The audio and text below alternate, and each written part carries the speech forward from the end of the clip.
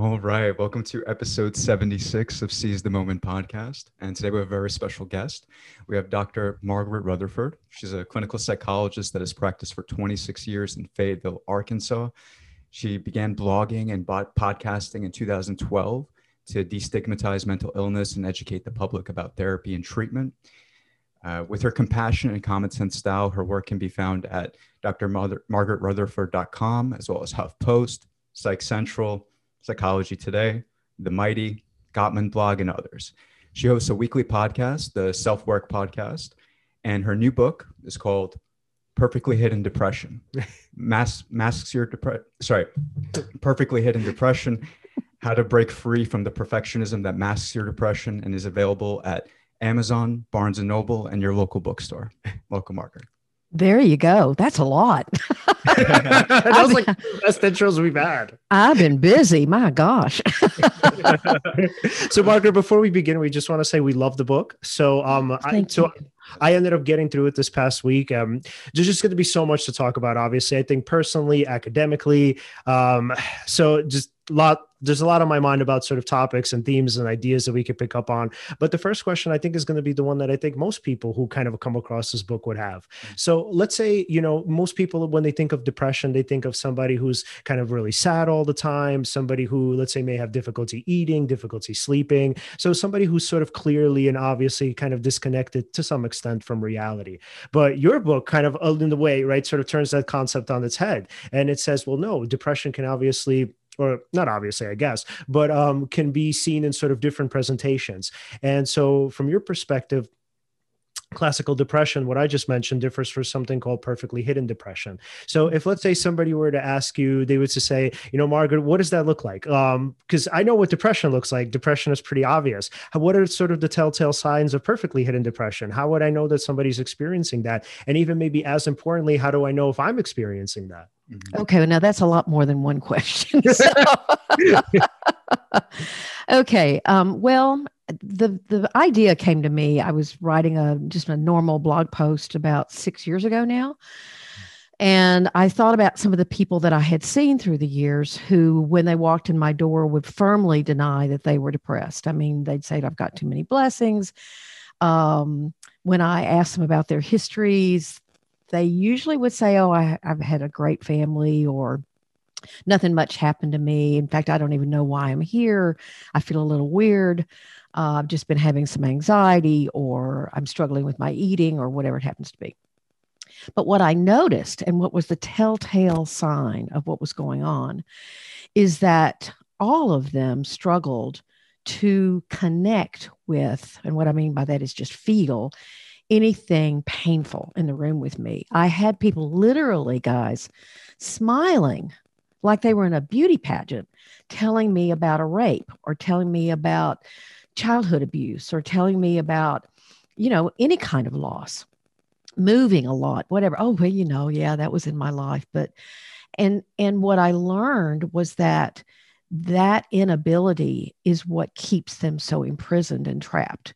And as we in therapy began to unravel that, and I began to point out to them that the way they looked in the room with me and even felt in the room with me was absolutely opposite of the reality of the words they were using. I like to point out that this one man he was belly laughing. I mean, he was telling me about how his mother used to throw rocks at him and tell him he was going to be worth nothing. I mean, he was just a piece of dirt. And he had retired, and he didn't understand why he was falling apart. In fact, he was starting to drink a lot. And he was just telling me this story and laughing. And yeah, I guess I showed her because he was really successful. And I looked at him. I said, don't you have a grandson? He said, yeah. I said, so let's ask your grandson to come into my front yard of my office, and let's throw rocks at him and tell him, he's not going to be worth anything. And he got this just fall, and this, smile fell off his face. And he said, well, no, I wouldn't do that. And I said, why not? He said, because it would hurt him. I said, right. It's not funny what your mother did to you. But we did what together had to help him learn how to connect with those emotions. So I wrote this post called "The Perfectly Hidden Depressed Person Are You?" And I just kind of pulled that out of the air. Perfectly hidden depression made sense to me. And the post went viral. I had never had a post go viral. And then I was writing for the Huffington Post at the time. And when it appeared there, I literally got hundreds of emails because I'd forgotten I'd left my email address on the bottom. Mm-hmm. And so I was blown away. And I thought, what is this? And let me go find what's out there in the literature.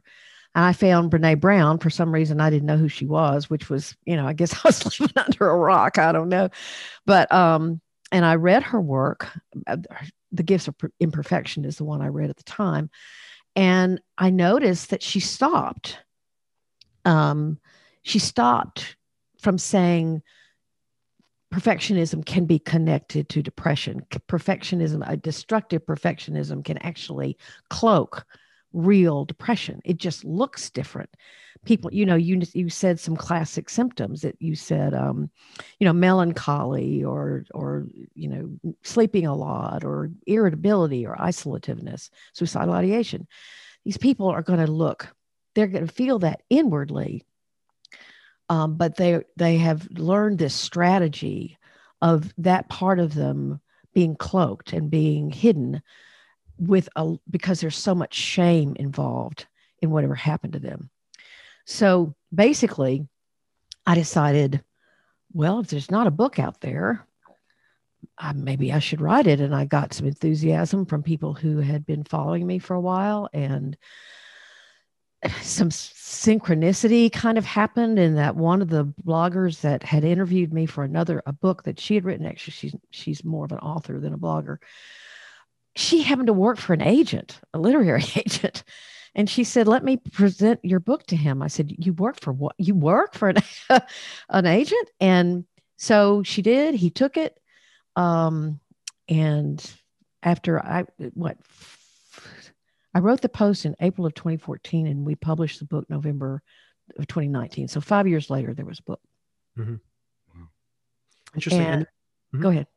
Oh, so, and then in terms of perfectly hidden depression, right? What would be the difference between that and then the classical symptoms of it? Oh, it's mostly in the presentation. In fact, I had somebody ask me one time, but is it really depression? Mm-hmm. And I said, it's not depression if you stick to typical criteria, classic criteria, right. Which are, in fact, there are two symptoms that have to be present. One or both have to be present. One is in classic depression. One is a depressed mood that is noticeable to others or to self and is a change in normal functioning. So basically, someone has to not look like themselves. They have to be not acting like themselves. They have to be, and the change is noticeable. The second one is anhedonia, meaning it is the lack of pleasure in previously pleasurable activities. Someone with perfectly hidden depression is not going to look like that. They're engaged, purposeful, hardworking. The hardest volunteer, the best volunteers you could ever find, the guy that you want working for you in your corporation. This is the person who always remembers your birthday. It's the person that, they are just full of life. And yet, and they're not going to look depressed either. Nobody's going to say, are you okay? They look normal. But what is happening on the inside is that, for whatever their path was in getting there, be it that they were abused, that their mother threw rocks at them and told them they weren't going to amount to anything, or whether they were the star of their family. And so they learned that their accomplishments is what defines them. Or maybe they were enmeshed with a parent and they had to please that parent all the time. So they began living a life of fulfilling other people's expectations. Maybe they grew up in a family where unpleasant things were not discussed. You were punished for being angry or sad. And so you grew up with alcoholic parents and you had to parent your own siblings. I mean, there are lots of ways of getting there, but what you decided unconsciously was to develop this strategy of just looking in control all the time. And so, because it kept you emotionally safe. whether it was a cultural thing. A lot of my African American patients have told me, I had to look perfect or I didn't get the opportunity at all, to do something. Or so it could be cultural, it could be ethnic, it could be racial, it could be just familial and social. So there are lots of ways of getting there, but it is people who have called me or volunteer. People don't call that, just kind of really what is the word I'm looking for? I guess I revealed my age. Here we go. If somebody called me, but people will get in touch with me and say, how did you figure this out? Because you're talking exactly about what's in my head. I constantly hear this self-criticism and you're not worth anything. You have to prove yourself. Nobody would care about you if they knew the real you. If you don't do the best you can do, you won't be used again. You'll be seen as ineffective. I mean, these people just live with shame and self-criticism to the point where often there is suicidal ideation there, but they tell no one, absolutely no one. Now, some people will say and have said to me, well, how are we supposed to know what's going on with somebody if they don't talk to you about it? Mm-hmm. And to me, the answer is it's kind of like when you think about cancer, and that for a long time, women were dying from heart attacks because their symptom profile did not look like a man's symptom profile. So they weren't told that they could have cardiovascular disease. It wasn't until the research began coming out about female symptoms of heart attacks, of potential heart attacks, that more women were caught. So we had a lot of women dying because, or at least having heart attacks because no one thought it was symptomatic of cardiovascular disease. I think perfectly hidden depression is a lot like that. That you have to know that there's a syndrome. And I remember you said, what was this look like? And I'll tell you, there's a syndrome that explains what this looks like. And a syndrome is a group of behaviors or beliefs that fall together. You often find them together. And like codependence is a syndrome. It's not a diagnosis, it's a syndrome. So basically, if a clinician or a doctor or a friend or a wife or a parent knows that, someone can look like they're just a workaholic or a take care of everybody aholic, or, it's or a controlaholic. And if you realize that if these criteria that are different from classic depression criteria are present, then you may have someone who simply doesn't know how to talk to you about what's really going on with them. I cannot tell y'all how many people that I've worked with have said, I never would have told you, but when I walked in your office, I had a plan to kill myself. But I'd heard you on some forum, and this made sense to me, and I had to come talk to you about it. That's happened. And I have a small practice in Fayetteville, Arkansas. I've had hundreds more at this time. People comment to me and say, I don't know, I can't thank you enough because I'm finally crawling out of this prison. And I've been so lonely and so despairing, and I didn't know what it was. One woman looked at me. In fact, I was working with her when I wrote the book, and she was so eloquent. I kept saying, do you mind if I use that? Do you mind if I use that? Mm-hmm. And one day she said, I got up one night in the middle of the night, and I said, I've got to figure out what's wrong. There's just something wrong. My gut tells me something's wrong. And so she looked up depression. Well, she didn't find herself there. I mean, no.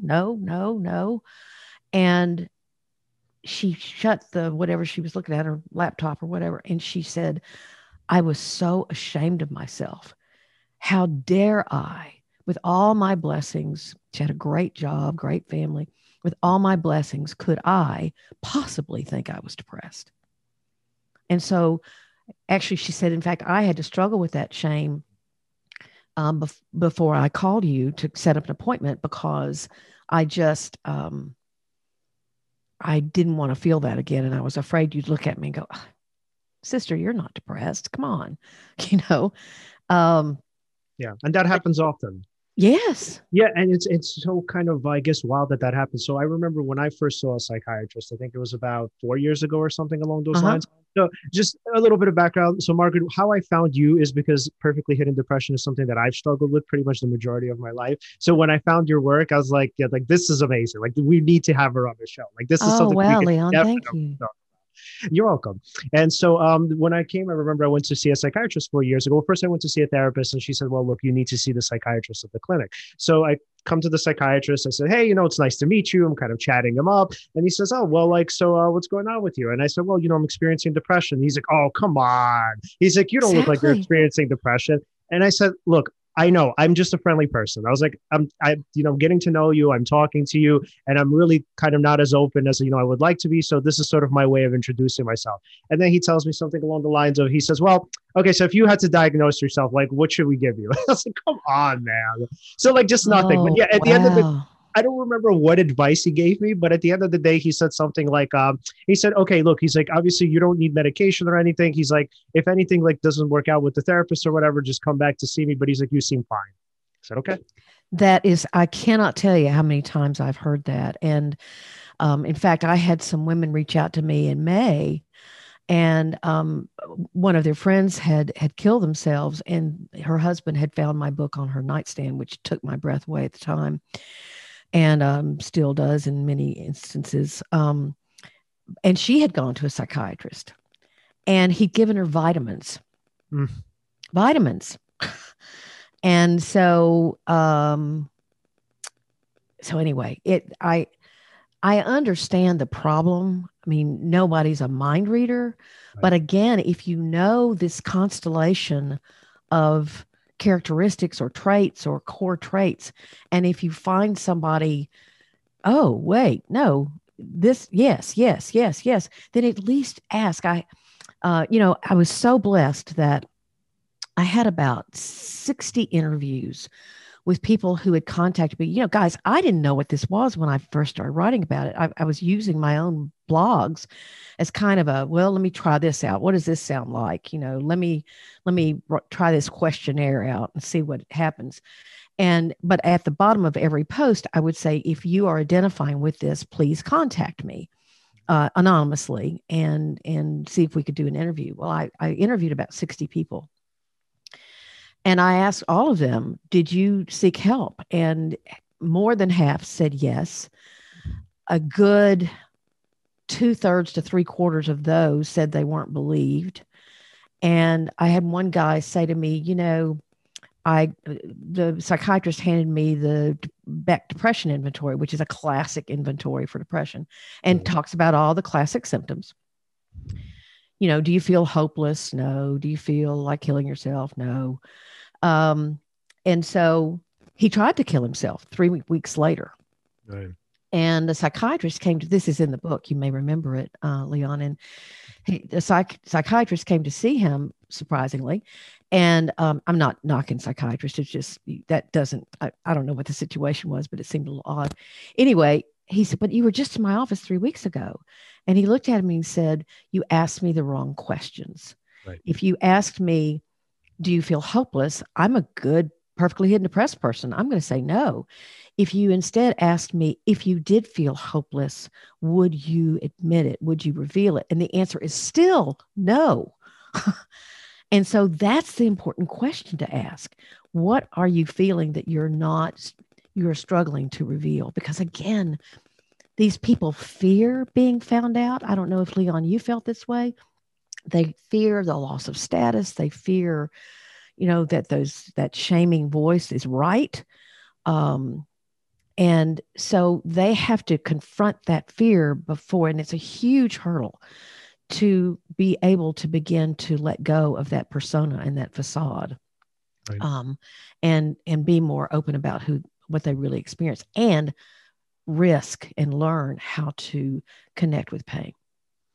Yeah, and I've definitely felt that way before because it almost feels like there's a sort of stigma with revealing that you have some sort of I wouldn't say mental health issue, but if let's say something's going on, you don't want to necessarily appear as if you don't have everything figured out. You want to look like you're in control. Right. You want to feel like you have a good head on your shoulders, especially if, like, for example, we're doing a podcast about, psychology, philosophy, and we're trying to, give good information out to people. Sometimes you don't want to admit that you could be, you're a regular person too. And sometimes you may have certain feelings and you'd like to be vulnerable.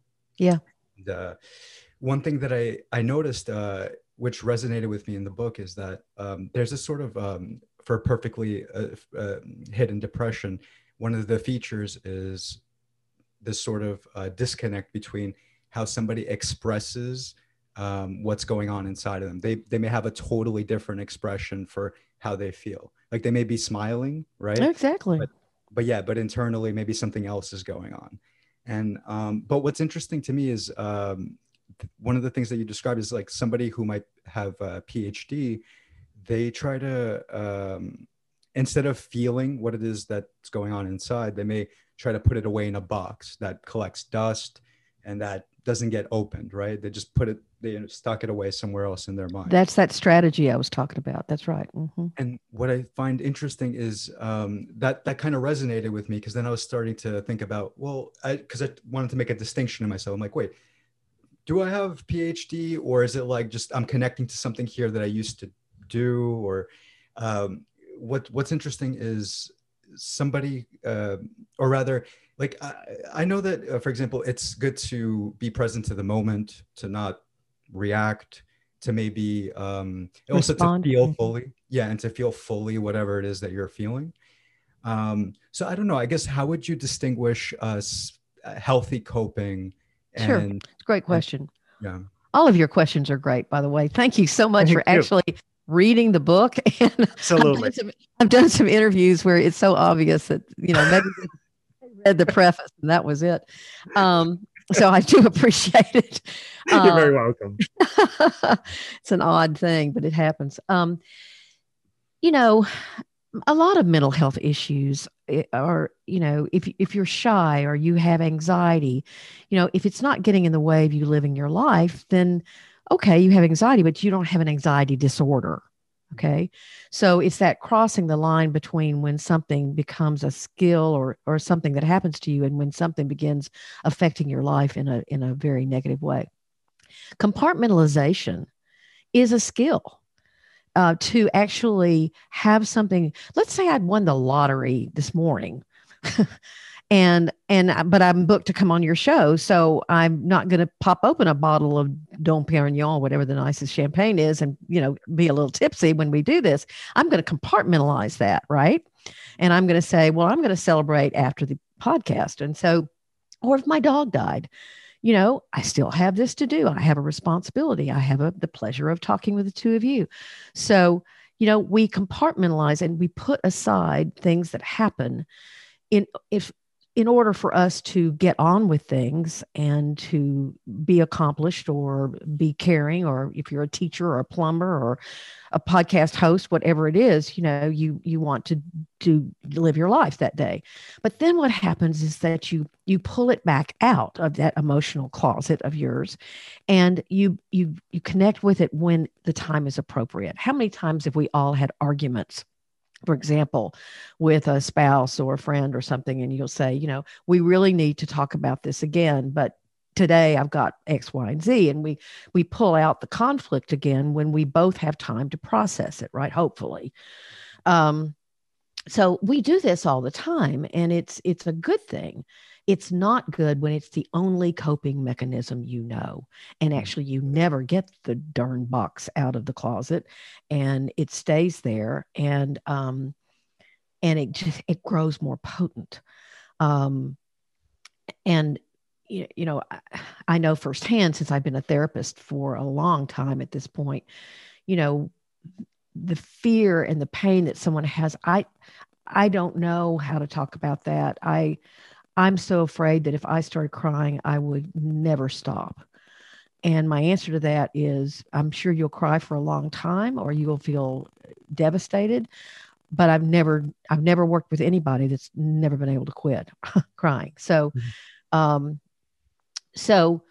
you have to build a tolerance for it and to develop skills to work through it piece by piece, whatever it is. whether it's the fact that you were bullied or sexually abused, or a tornado ripped through your house and you lost everything, or you were just reared in one of these families that no one ever talked about anything. I mean, that's not abuse, but it's emotional, just neglect. I mean, it's just kind of, no one talked about the way they feel. So unless it was happy and everything was fine. So it's like everything else, Alan. I think that it's about overusing or having a unilateral approach to something. And that unilateral approach is just don't think about it. Just don't think about it. Don't feel about it. Pretend like it didn't happen. And, you do that for several years. Those 60 people I talked to you about, many of them were talking to me in their garages or in their offices with doors locked because they didn't want anybody to know what they were telling me. And I'm talking about, I talked to one brain surgeon. I talked to a motivational speaker, interestingly enough. I talked to people from all over. Actually, there were some that were from all over the world. I couldn't afford the phone bill. So anyway, it's if you're listening and you identify with this, and the message of the book, actually, it's kind of a workbook. If you guys looked at it, it's got over 60 exercises that are taken right from my own practice. Yeah, he did the journaling. Oh, did you? Oh yeah. Well, good. Number 6, for example, that one threw me for a loop. Yeah, because okay, you have to remind me. Sorry, over 60. I don't remember. Sorry. So that's the one where you make the concentric circle starting with the smallest. You put a dot and and the person's name there, and the small circle represents the people that are closest to you. The second layer, still close, but not as close. And then other people that are not very close to you. And then it was interesting to me to see how many people I had in that small circle versus how many people I know and I allow to get close to. Like, that's the thing. That's one thing. I'm still trying to make this distinction too, because as I'm reading the book, I'm like, because there's that thing about caring about the well-being for others. Yes. But then you don't necessarily let yourself receive, or you don't let them too much into your inner world, like you keep people at a distance. Right, exactly. So that one is interesting because that one I resonated with, and I'm not sure, because here's the thing, I do have people in that smaller circle, so that is important. There are people that can be vulnerable with, but it was eye-opening to see how many people I'm not that open with, which it's probably fine, because I think that's important to also make a distinction. Sure. I mean, you're not going to trust everybody, and with the things about you that you may be are just hard to reveal. I mean, that's something that you have to have a pretty steady, solid relationship with someone to know that you can trust them for that. But I have to say here that plenty of people have told me they've read the book. And my next question is always, how did you feel about the exercises? And I didn't do those. Can you tell me why? Oh, well, I wanted to have an intellectual understanding of it before I did any of those. And then I've had other people go, oh, I thought those first exercises were kind of easy. So I just went for the trauma timeline, and I couldn't do it. It was overwhelming. And I thought, that's because you didn't do the other 40 that are in front of it to try to help you guide you along. So, but what we're really talking about, I don't think we've yet really mentioned what are these core traits. So we've mentioned several of them, and let me see if I can remember them all. Obviously, they're highly perfectionistic, but if I was to write the book again, I would say destructively perfectionistic rather than constructively perfectionistic. Right. And there's a huge difference in that because it is destructive perfectionism. That's hard to say. Destructive perfectionism is much harder on you because it is fueled by shame. It's not fueled by desire or process or enjoyment. It's fueled by have to and must and shoulds. There's also people who are highly responsible, who are always got their hand up in the air. I'll do it. They like a lot of control. They tend to worry, but they don't want anyone to know they're worried. So that's a problem. They also love to stay in their heads. They're very analytical. That's why they don't do the exercises in the book. I'm nodding right now for yeah. audio audience. little smile of recognition. As you were saying, Alan, these are people who do not. They're a great friend, highly engaged, but they do not let other people in. The research actually shows, we've been talking a lot about this, these people, they can describe emotions. They can say, or painful emotions, they can say, yes, my mother was diagnosed with cancer and I'm very concerned about it. I'm really sad about it, worried about it. But then if you're in the room with them and you say, well, if you ever need to talk about that, I'm here for you. They'll go, oh, nah, I'm okay. I'm fine. They stay away. They withdraw from actually connecting or letting those emotions show. They also very much deny or discount any kind of trauma in their lives, i.e. the guy with the rock throwing mother is a perfect example. I've heard some horrific things be discounted.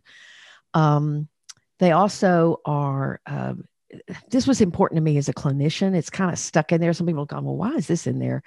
Because it was important to me. I didn't want to ethically say to people, oh, you have perfectly hidden depression and that's all that's wrong with you. One, it's not a diagnosis. Two, there can be concurrent things going on. You can have obsessive compulsive disorder. You can have panic disorder. You can have an eating disorder, very common.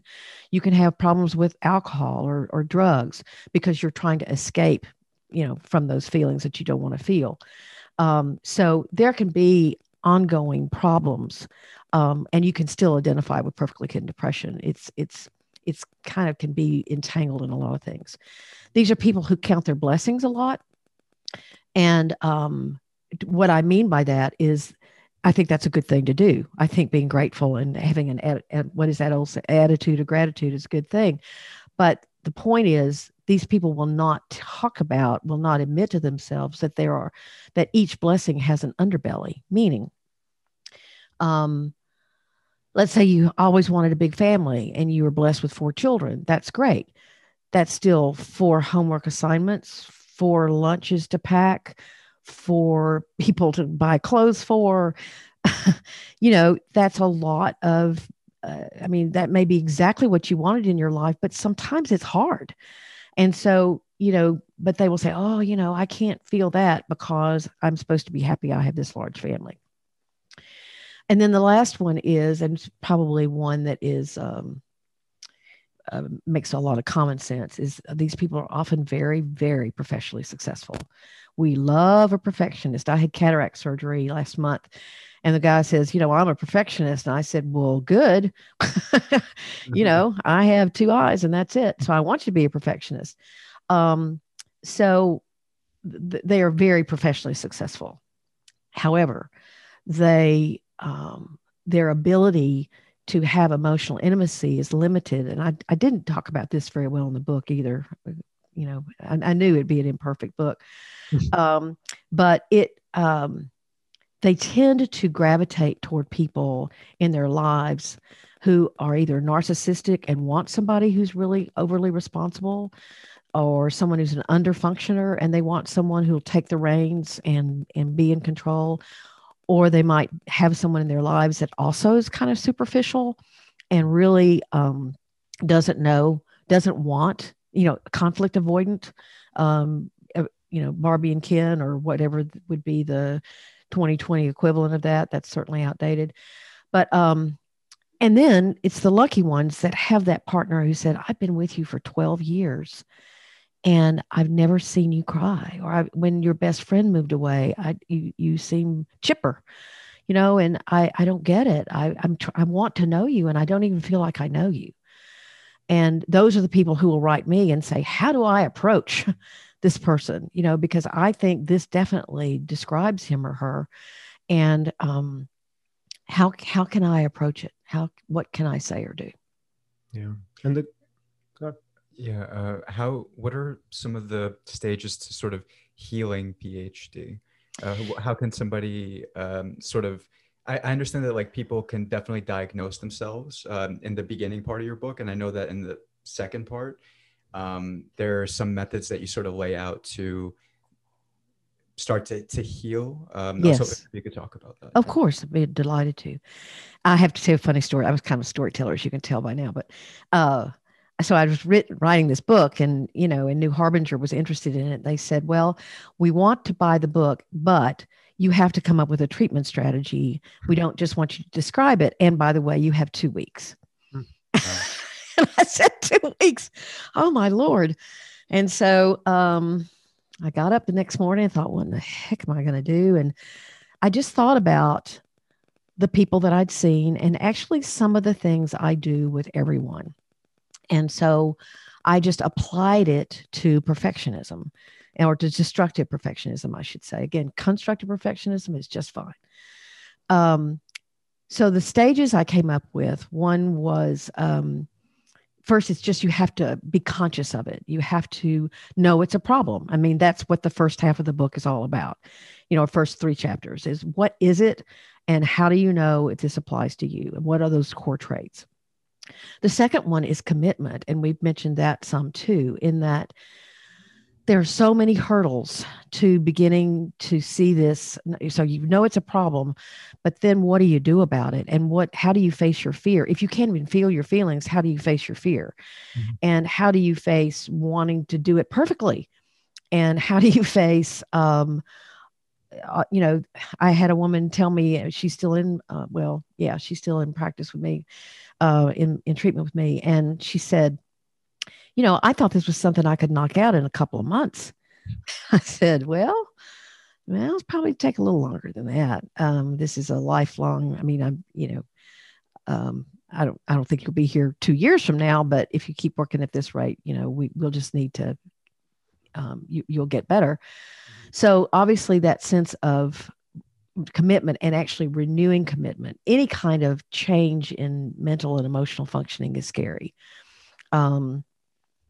Even though familiar may be painful, it's still pain that you can tolerate because you have a history with it. And so anytime you make not a sizable change in your thinking or your behavior, then it's going to be really scary because it's unfamiliar. So anyway, so that you have to keep on committing and recommitting and recommitting. The third stage is confrontation. And what I mean by that is you really have to look at the rules you're living by in your life. This is very cognitive behavioral theory. And it's, what am I telling myself I must do, should do, ought to do, have to do, always need to do, never need to do, and do those really apply, or were they built and created during that time when I was building this strategy and this facade of having to be always in charge, always in control? And if they are, then how do I challenge those things? And they can be as small as, my mother, who was very much like this. I don't think my dad ever saw her without makeup on. I mean, she'd get up at an incredibly early hour. Now, she was, a mom and a wife in the 1950s and 60s. And so that was a common problem. But still, I mean, she did it. She never changed. And so, because she thought there was one way to look, and she had to look that way always. So there's confrontation of those rules. Then there's connection. And these don't happen lockstep. I mean, they're all commingled and entangled. But the connection is where you're trying to learn how to feel those feelings. And this is where mindfulness really comes in, because a lot of people realize an emotion is there. But again, as we were talking about, they've got it compartmentalized so rigidly that to pull it out is frightening and awkward. It's just awkward. And so as they begin and become more mindful of their emotions and just kind of sit with them. I often talk about sitting with an emotion. You don't have to work through it. You don't have to process it. When you're uncomfortable with it, you just sit with it and just kind of be in it. And if you now, I should state to all your listeners, if you have severe trauma in your life, this is not work you should do by yourself. Okay. Because if you were abused sexually or emotionally or physically, and you've held on to those secrets, you really need to work with a trauma specialist or a therapist who has experience in guiding you through that. So this book is not meant as a substitute for that kind of work. In fact, throughout the book, I say it sort of ad nauseum. If this is getting too hard, go to a therapist. If this is getting too hard, go to a therapist. So, but there can be huge breakthroughs there. I believe firmly that you can get hope from having insight. Insight is very helpful. It helps you connect the dots. When you figure something out, you have an aha moment of some kind. Where you really feel hope is when you see your behavior change, where you can feel an emotion that you told yourself you could never feel, where you could admit that something hurt or made you angry or was just wrong, and you've never admitted that to yourself. Those things can be huge, huge. And then the fifth strategy is, again, you get hope from behavior change. How do you start making those changes? I give some specific examples and recommendations of things to try. Again, they can be small things. They don't have to be gigantic steps, but say you're someone who never, you think it's selfish to put yourself first. Again, there's that counting your blessings thing. So, put an alarm on your phone and randomly. And when your phone goes off, say, what's important to me right now? Do I need to stretch? Do I need to go get a cup of coffee? Do I need to take a break? What do I need right now? And just reminding yourself to learn how to think about yourself. And it's small things like that. But those are, for every trait, the 10 traits, I have some recommendations of what to try and how to begin to change your thinking. Because this is a dynamic or a syndrome that you can change. I have seen people do it. And people ask me, am I a perfectionist? Or and I have been, certainly in my lifetime. In fact, one of the really hard parts of writing this book, I was stymied for a week. I just sat staring at my laptop, and because I said, this is not, it's not going to be, as soon as it's published, I'm going to find some things wrong with it. I'm going to either learn something I didn't know, or I'm going to really think, no, this isn't even right. I'm going to contradict myself.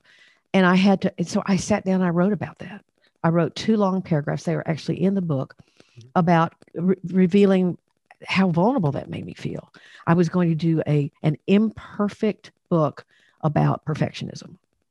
And I just had to, again, sit with that and think, all right, okay, go forward. That's fine. And so if you can learn how to do that and give yourself permission to not have to be perfect all the time, then that is really so vital. I'll go back to those 60 volunteers. Something else some publishing houses asked me was, well, why, if someone is hiding this, why would they buy a book? Mm-hmm. And so I asked, why would you buy this book? And I got 2 answers. The first answer had to do with the term perfectly hidden depression. And people said, I was intrigued by the term. It hit something in the core of me that I didn't think, I didn't know what it was. The second thing was because we would not wish this life on anybody else. Leon, you said, I have been living this, and, what that psychiatrist didn't see was all the ramifications of what living this was doing to you. And I'm sorry about that. But there are definitely ramifications and consequences. And so, it is lonely and it's despairing. And the research, there's some wonderful research going on in Canada and Great Britain about this, really. And the research is showing that we all know that suicide rates are going up exponentially. So is perfectionism, and so are the links between perfectionism and suicidality. Right. They are growing. Which actually isn't surprising. And just going back to that psychiatrist, I mean, like, look, nothing against him as a person. I obviously don't know him well, but as a practitioner, what really, first of all, like, he was actually 20 minutes late to the meeting, which I really didn't like. And then the other thing was the notion that so my thing is, like, if let's say I present, if I'm not talking about depression, right? Like, let's say I see Alan or something, and, I'm like, hey, Alan's like, how are you doing? And I say, I'm doing great. Right. And it seems like I'm doing great. Right. And then let's say, something happens where I become suicidal or something, but I wouldn't blame Alan for that, because how could he have known? The difference, right. And the difference between he and the psychiatrist was that I told him that something was wrong. And exactly.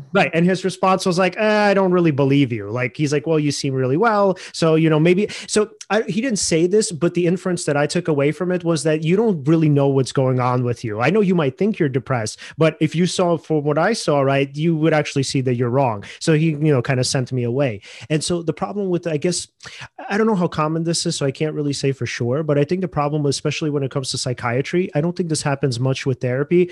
And I don't mean to be too black and white about this, but I do think this is generally true, that a lot of times when therapists are seeing people, they actually want to get down to the core of what's going on with the person. They really have an interest and a curiosity. Whereas with the psychiatrist, I mean, it's like, if you kind of don't tell them, or if you tell them in a way that's not obvious, they're just really quick to just say, okay, next person. Kind of like, I don't know, a judge waiting for, the next person on the docket. It's like, okay, case dismissed or whatever. Next person. Let's kind of let's get the show going. That was what I got from the psychiatrist, that he actually didn't care to find out who I was. He just needed to see if he could medicate me or not. And if I didn't meet the criteria, it was okay. I mean, if something really happens, obviously, come see me later. The problem with that was, at that time in my life, because this was, so this is 2016. I think this was like my last year in grad school. I was actually pretty suicidal. So that's something that I didn't. Oh my gosh. Yeah. So that was something that I didn't tell anybody. So, I mean, I ended up getting through it. The relationships that I had with several therapists at the time were really great. I had like a good support network. But the point is, if I didn't have any of that, and that psychiatrist missed that technically would have been on him, because I told him, like, hey, I'm really struggling with depression. And he's like, oh, nah, you're okay. Very aptly put. I was lucky enough to interview Terry Cheney, who has written a bunch of books about her bipolar disorder. And she is, she was an entertainment attorney. In fact, she was Michael Jackson's attorney at one time.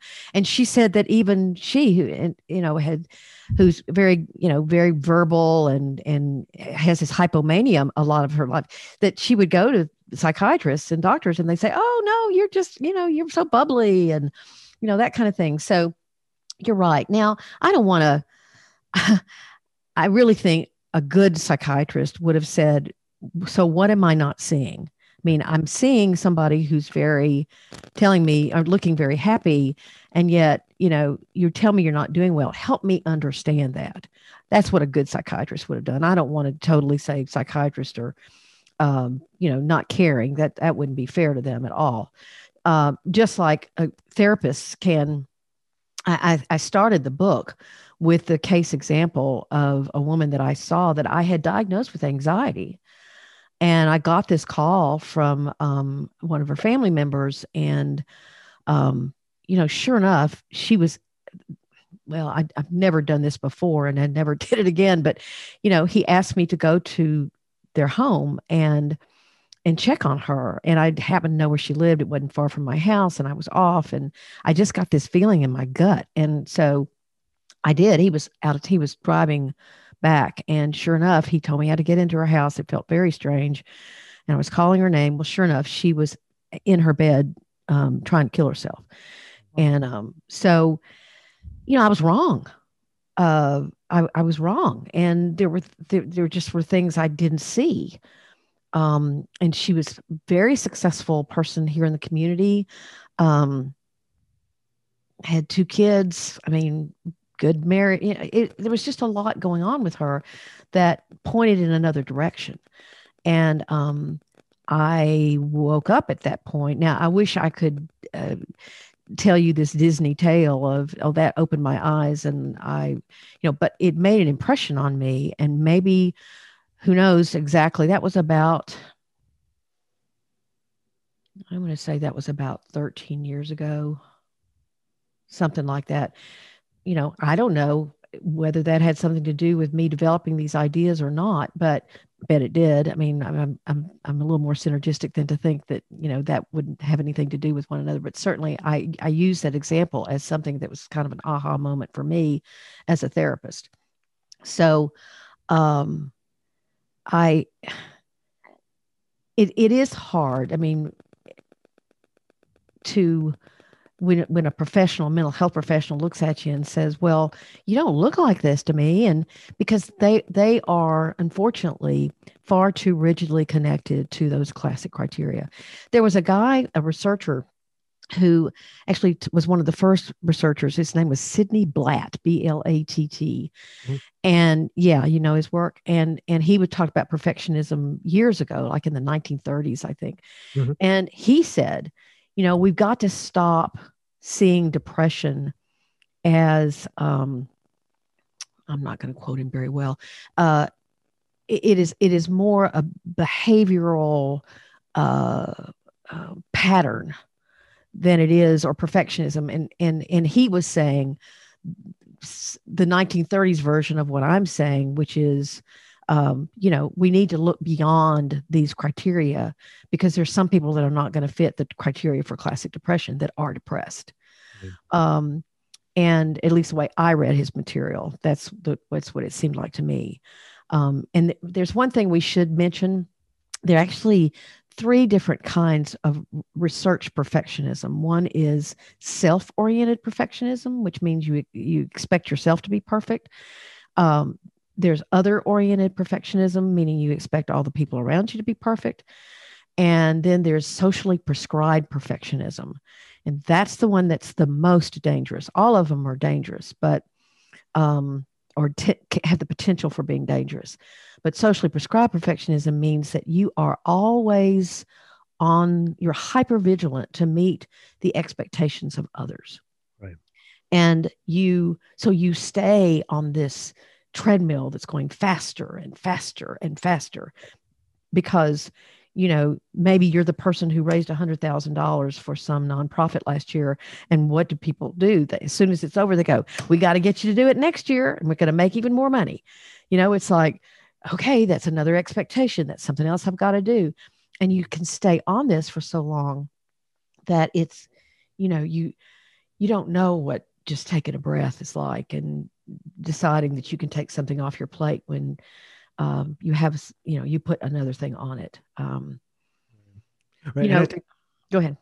Well, and I think it's also terrible because, like, in terms of the culture, so socially prescribed perfectionism, although, I mean, it's definitely, obviously, as you mentioned before, that it can be sort of something that's sort of only internal, or something that's not really connected to reality, but obviously it can actually also be connected to reality and sort of quite a good fit. And so when I read that, yep. And then when I read that, I remember thinking, so I'm going to say this, and I know some of my grad school professors might watch the show, but I still think it's worth noting. So look, I definitely was to blame for some of the things that I went through there, because I technically was an asshole at times. And when I didn't get the grades I wanted, I certainly huffed and puffed. And I was definitely responsible for, like, the discord between the relationships that some of my professors had. But the other thing is, when it comes to somebody like me who already had that version of perfectionism, that kind of self-imposed perfectionism, couple that with the expectations of graduate school, that I would say, kind of the combination and the conjunction of the two, that led me to that kind of sort of, I would say, well, let's say the perfectly hidden depression was already there, but then it became, after some point, major depression, because after a while I just kind of collapsed. So the thing is, from the expectations, and what was interesting to me is, even though this was a therapy program, and you would expect that professors who, kind of are like experts in psychology would sort of understand what their students were going through, I actually didn't get that. So a lot of the times when the work wasn't up to par, like, yes, I beat myself up about it. Yes, I acted like a child, unquestionably, but they weren't very empathic. So the kind of responses that we received were, well, this is graduate school. We don't really know why you guys are complaining or what you expected or what you wanted. So what happens is kind of, again, going back to just like the expectations of the culture on the whole, is that a lot of times what happens is, especially in America, that a lot of us, especially as kids, college students, graduate students, the self-imposed perfectionism is really a reflection of the perfectionism the perfection that's expected of us in our society and in our culture. So a lot of the stuff that or a lot of the factors that lead to particular symptoms of depression, or even us hiding our depression, like in this case, really come from our society. So a lot of times we felt that we can't even tell our professors what's going on, because if we did, they would just kind of shoo us and dismiss us and say, look, kid, like, you're in graduate school. Like, what did you think was going to happen? Like, get your shit together. Yeah, exactly. I got a divorce during graduate school, and I remember being very proud that it was our last year and they were having a party for us. They didn't, it was small. Anyway, and someone said something about my divorce, and one of my professors looked at me and goes, "You got divorced?" I mean, I hid all that. I mean, and in fact, many people have said it's fairly ironic that PhD is also working in depression. So, yeah, I well said. I wish I'd put that in the book, because, yeah, you're right. I mean, these social expectations and work expectations and sometimes familial expectations as well are very, very real.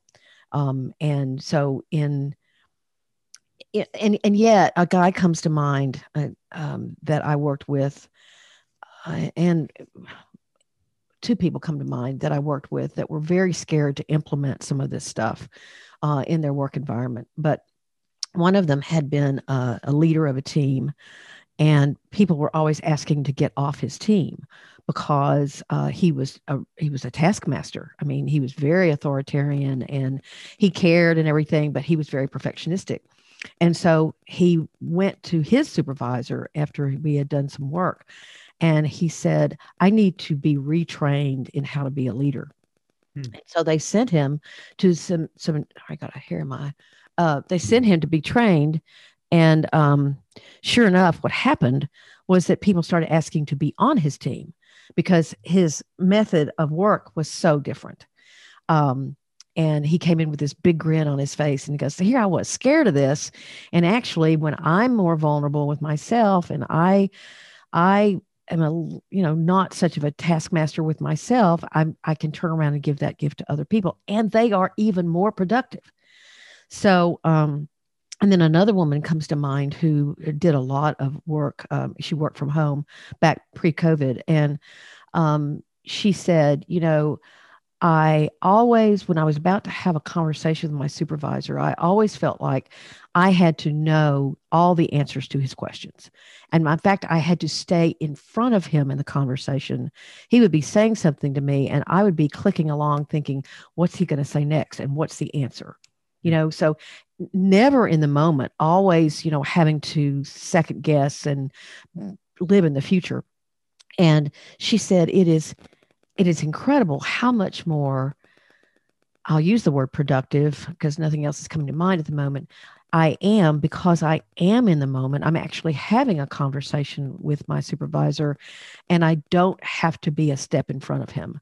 And she said, it's amazing how I'm not losing his respect. In fact, if anything, I'm gaining his respect and my own, because I'm still meeting my quotas. I'm still doing all that stuff, but I am so much more engaged in the process. I don't have to look like I'm in control of everything. Yeah. So now maybe those are, again, I can well imagine some people listening to this and go, "Oh no, that wouldn't happen at my work." And so I know as a therapist, when I have someone sitting in front of me and or an interviewee, like right now, if my ego is involved in making this the best therapy session ever, I do crummy therapy because my ego is involved. And yet if I say, I'm just going to be here in this moment with this person, or I'm going to be in this interview right now, I'm not concerned with whether it's the best if I'm their best guest you've ever had on. That's not the point. The point is we're having this discussion, and I'm learning from the discussion and learning from the two of you. And so, that is so much more fulfilling. It's a whole different way of living your life.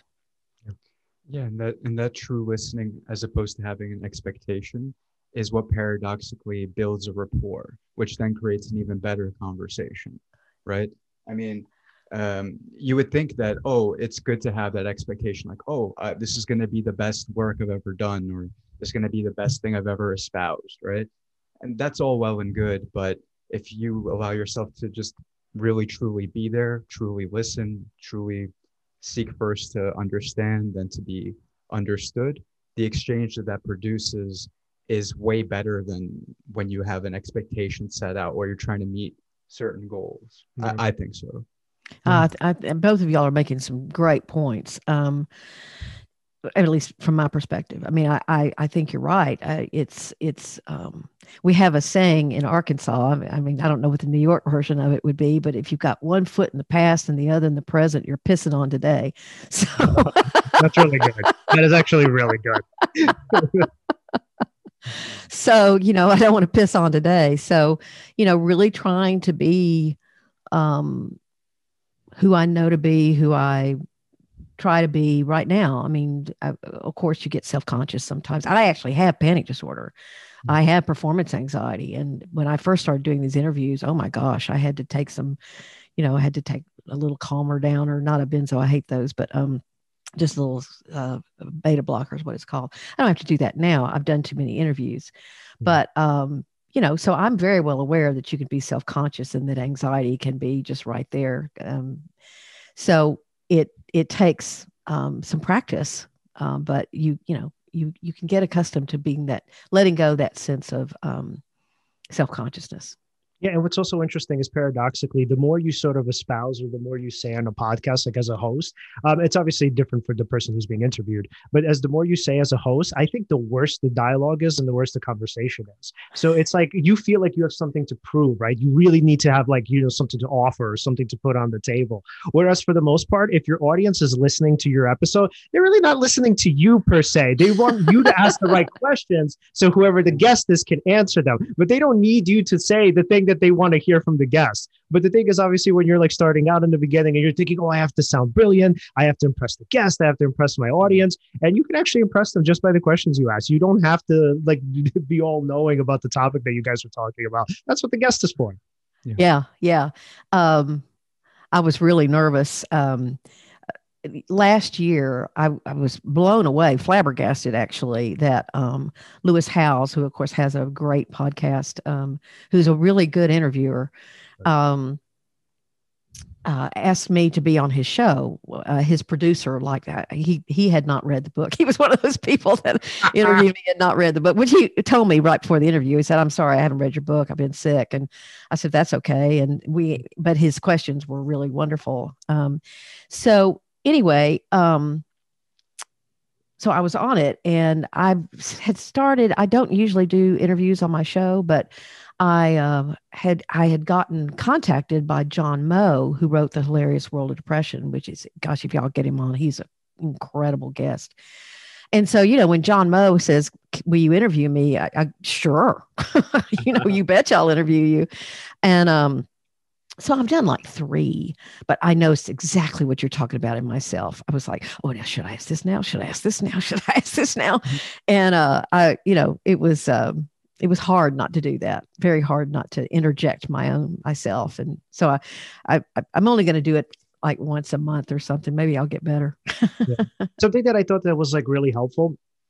And I'm going off of the fact that this person is highly successful. So something that I'm sure you've heard it and learned it too, from the Joe Rogan podcast. So the way he kind of frames it is that when he's interviewing a guest, he tries to look at it from the perspective of the audience member. What is it that the audience would want to learn from this person? And what is it that I want to learn from this person? So so what I love about Rogan is that he actually doesn't do the things that I was describing earlier. He doesn't try to put himself out there as an expert. He literally just asks a bunch of questions. He says, "Oh, here's this interesting topic. What do I want to know about it? Here, you're telling me this thing. Well, what about that thing, right? Is it possible that maybe this is true?" And they have this really great dialogue where Rogan never seems like he's he never seems pretentious, which is what I love about his show. And I guess that's like the ideal, I guess, for all of us as podcasters, right? To figure out a way how to sort of seem knowledgeable, but also not do it in a way that you're kind of trying to be pompous and trying to show off how like intelligent you are. Yeah, that's the truth.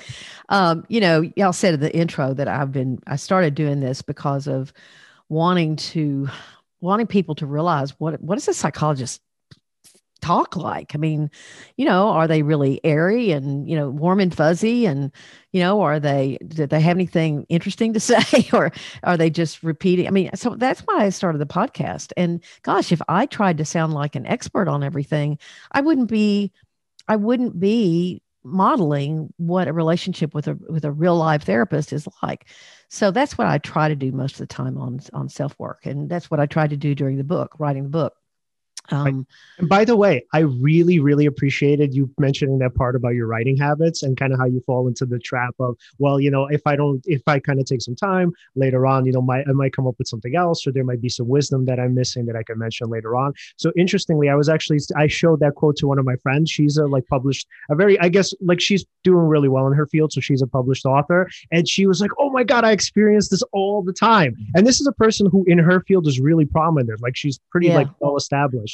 And so for me, I was like, wow. And I feel that way too, because every time, so I have like a blog, and every time I sort of publish something, I'm always thinking about the parts that I miss. And then I really get upset with myself, and I become obsessed because I'm like, oh, now I have to add this other part, or here's this mistake that I made, or here's some way that I changed my thinking, or here's this really important example that if I used there, somebody would have probably understood what the hell I was talking about. So what I loved about that is here you are, obviously as an expert on this particular topic. And even for you, that you can't even know everything about it, even being an expert. So going back to that sort of that bar and that threshold of being an expert, it doesn't mean you have to know everything about something for you to be called that. So it's like the wisdom or the knowledge doesn't have to be at 100%. And I mean, like I said, y'all have already talked about today some things. I think, God, that would have been an interesting tack to take.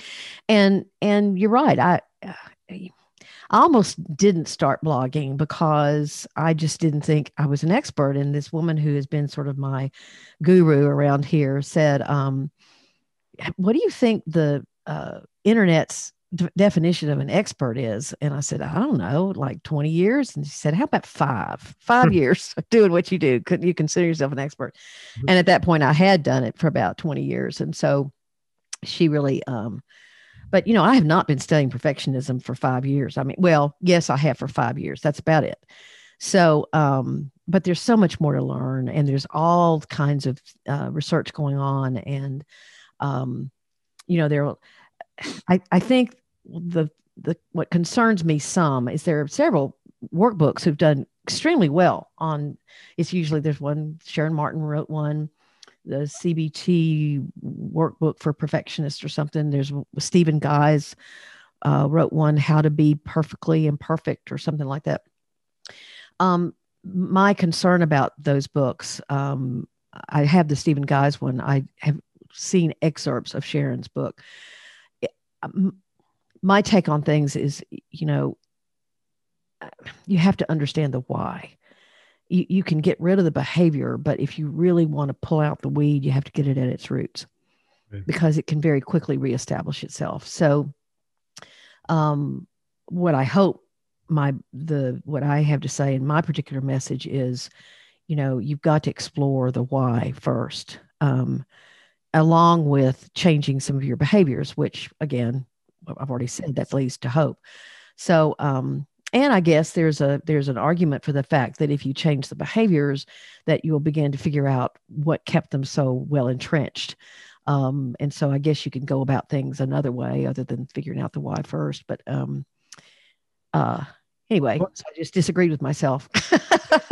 Well, what I loved about your book in particular is when you ask, or when you think about what sort of messages the person is taking away from their environment. So a silly example that I'm going to mention, because I know that we talk about this film, and then interestingly enough, a client of mine brought it up too. And I had to say, like, wait, do you remember the end of it? So I don't know if you've ever seen Talladega Nights with Will Ferrell.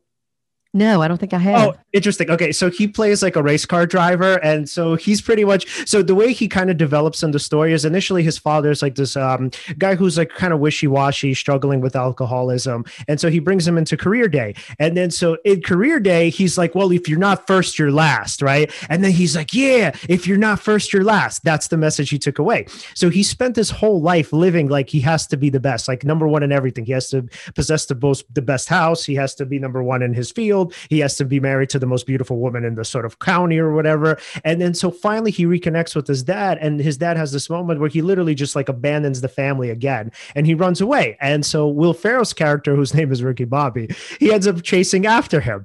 And so as he's chasing after him, he's like, Dad, like, what are you doing? He's like, I love you. And his dad says something like, I can't handle any of this. He's like, I'm worthless. You don't need me. And then he says something along the lines of, well, like, no, you're not worthless. He's like, because of this thing you told me as a kid, he's like, I became super successful. And he's like, what the hell are you talking about? What did I tell you? And he's like, you remember when you butched Career Day and you told me if you're not first, you're last? He's like, I based my whole life off of that. He's like, if you're not first, you're last.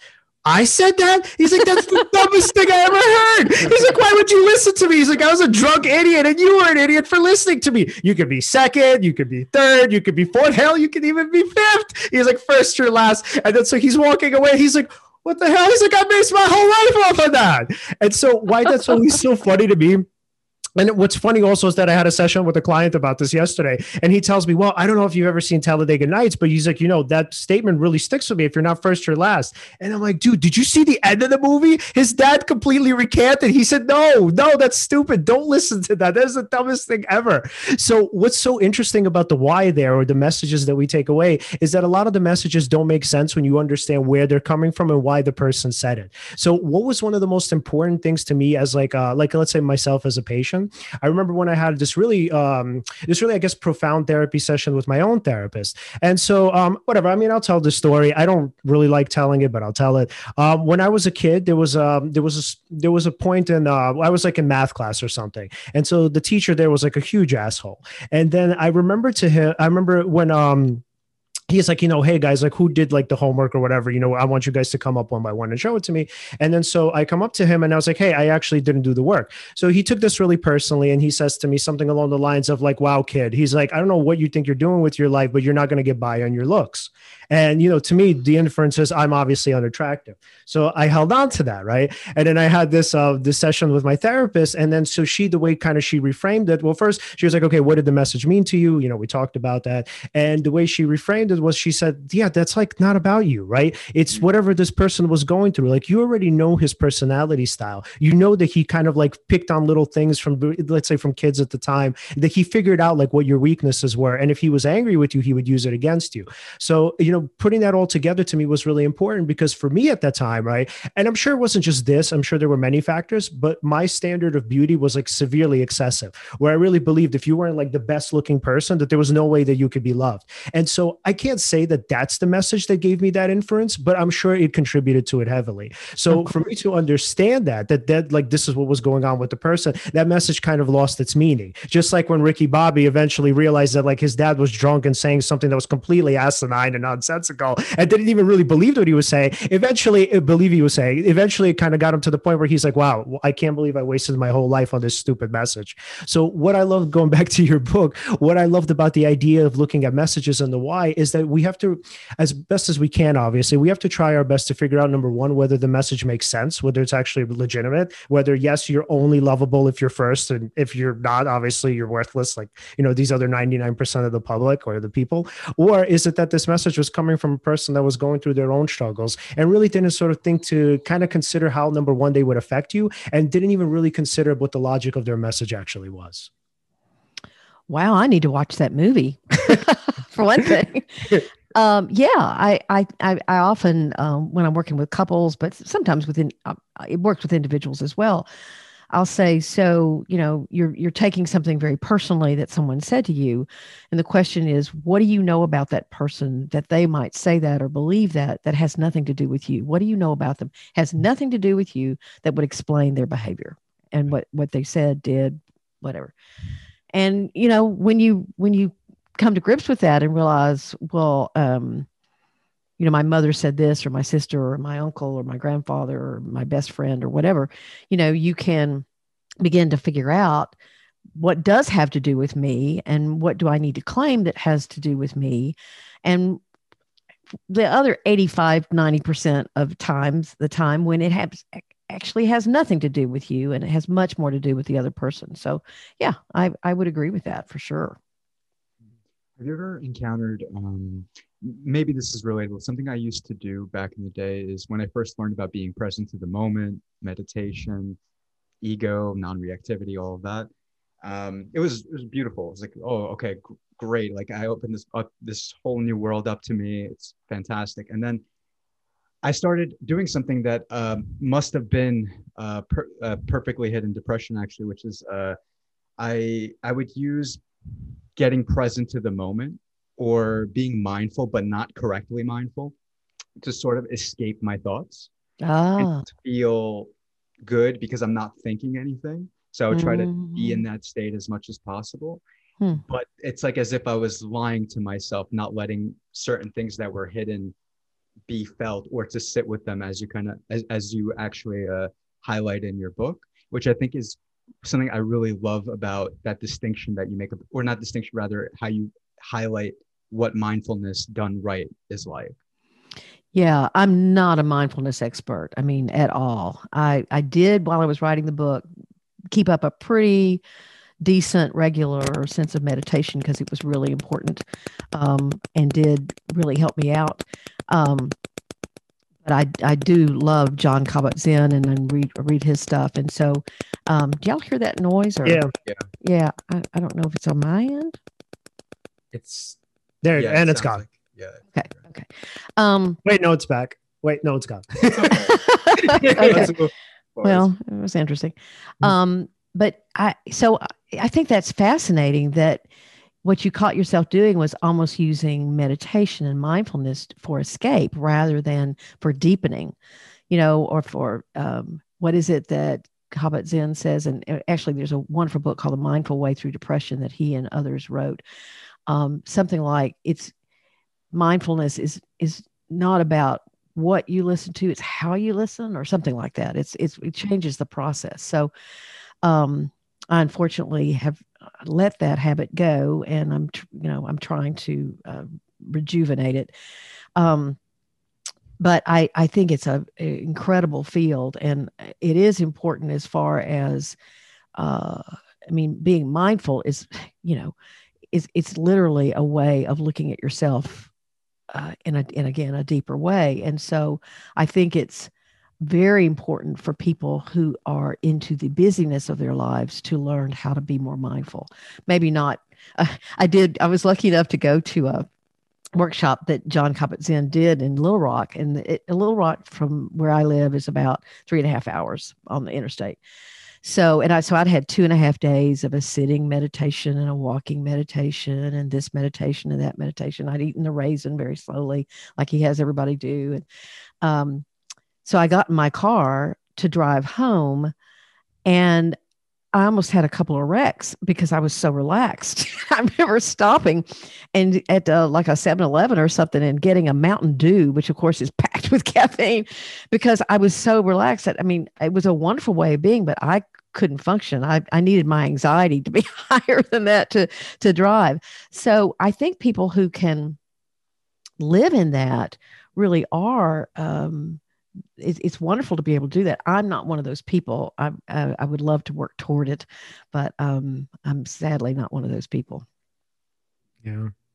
So if there was I guess, I know it's hard to sort of chalk it up to this, but there's if there is one, or even maybe let's say several important takeaways for you, right, of understanding and learning about perfectly hidden depression, what would those be? Takeaways for a reader to come away with, or let's say for a reader, for somebody who's, let's say, just discovering the topic for the first time. Okay. I think the thing that I would love for people to read the book or have some exposure to the concept is that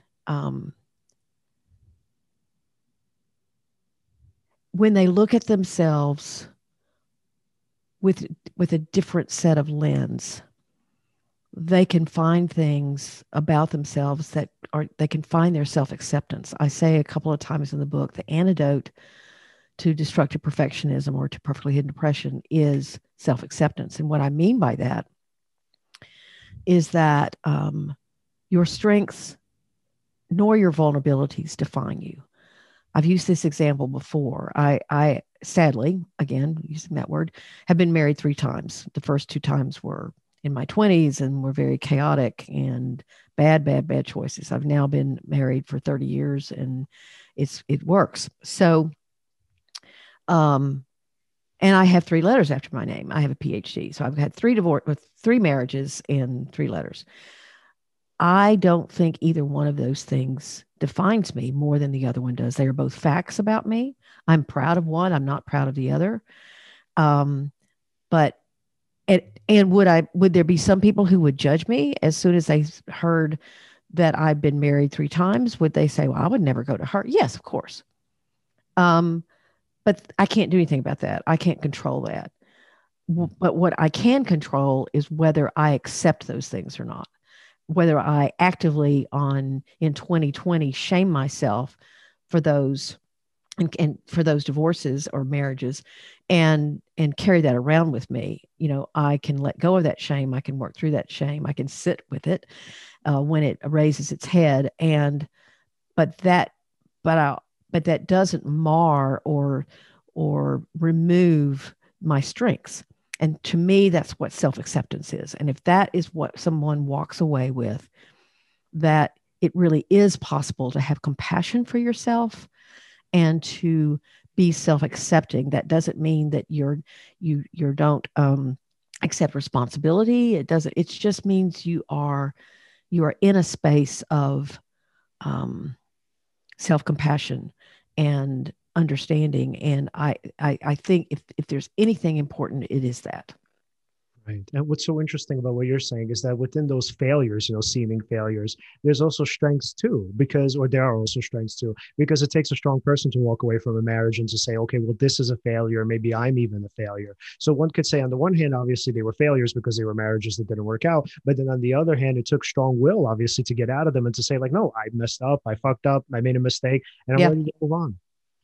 Yeah, when we moved to Fayetteville, I had never wanted to move back to a small town. I loved the big city, and but we did, but I also didn't think I would tell anyone about the other 2 marriages. It was just kind of like, oh well, yeah, my husband and I've been together a long time, and I did. As soon as someone was sitting on my couch and they were getting a divorce for the 2nd time, and they looked at me and said, well, you obviously wouldn't know what that was like. And I said, you're about to join the club I've been a member of for a long time. But I read a story. Maya Angelou was, of course, Bill Clinton's poet laureate. And so I was blown away by her. And but I also was just out of graduate school and I didn't want to read any books. So I went to a bookstore and found her smallest book, which was called Wouldn't Take Nothing for My Journey Now. And it's a group of essays that she wrote. And in one of those essays, and I will probably crucify this description, but she basically got really drunk in a bar one night. And it was the same week that she'd won some like New Yorker of the Week or something like that. And she made a complete ass out of herself. She sat down with all these men and asked them these drunken, sloppy questions about why no man would love her and what was so wrong with her. And then she said, you woke up the next morning wishing you could change your last name and move to Canada, basically is what she said. And I put the book down. I literally was about to open my practice. So it was in 1992 and 93. And I said, this is who I want to be. I want to be just like this. Because if I can model that for my patients, my friends, my acquaintances, whatever, then maybe they'll feel more free to be vulnerable with me and to say these things that maybe are harder to say than recounting all the things that you've done in your life that are you deem beneficial or good. I started trying to turn that boat around at that point, because I realized how much I was personally hiding about myself. I certainly would not tell anybody I had panic disorder. Oh my God, no. So I made a decision then, and I won't say it was an easy process. I'm 66 now. And so it's been a long time. I was 38 then. So, it's been quite a long process, but anyway, she was quite the model for me. Yeah, absolutely. All right, Alan, any final sort of thoughts, questions before we go? Oh yeah. If we wanted to follow your work or follow you on social media, where could we find you? Sure, I'd love that. The Self Work podcast with Dr. Margaret Rutherford is on everywhere: Spotify, iHeart, Apple Podcasts, Podbean, you name it. My website is drmargaretrutherford.com, and it has my weekly blog post, the podcasts, the book information, all of that stuff. I've been writing for 8 years. So there are a lot of blog posts on there. I'm on Instagram. I like Instagram. I will get on Twitter occasionally. Twitter isn't my thing. Pinterest, I'm there too. I have somebody who kind of takes care of that for me, because Pinterest isn't my thing either. But I like Instagram. I kind of like that. So what are your handles on Twitter and Instagram? On Twitter, it's Dr._Margaret on Twitter, and it's just Dr. Margaret Rutherford on Instagram. Awesome. So, before we go, we want to say thank you so much, not only for coming on, but also just for the work in general. Sure, thank you. Obviously, it takes a lot of courage to come out and sort of take these topics, especially in particular topics of medicine, of mental health, and sort of in some way flip them on their head. Obviously, I'm sure you've gotten a ton of criticism, especially by people in the establishment. Yeah, I can imagine that. So it takes a lot. Who are you to think you could come up with something like this, And right. One clinician walked up to me. He goes, well, we all know this exists. You just put a label on it. And I was like, okay. Oh, that psychiatrist that I saw clearly didn't know. So that's interesting. Right. And then that also kind of begs the question of, why didn't someone else put a label on it 20, 30 years ago? That's fair. Well, I thank you. I'm getting tears in my eyes.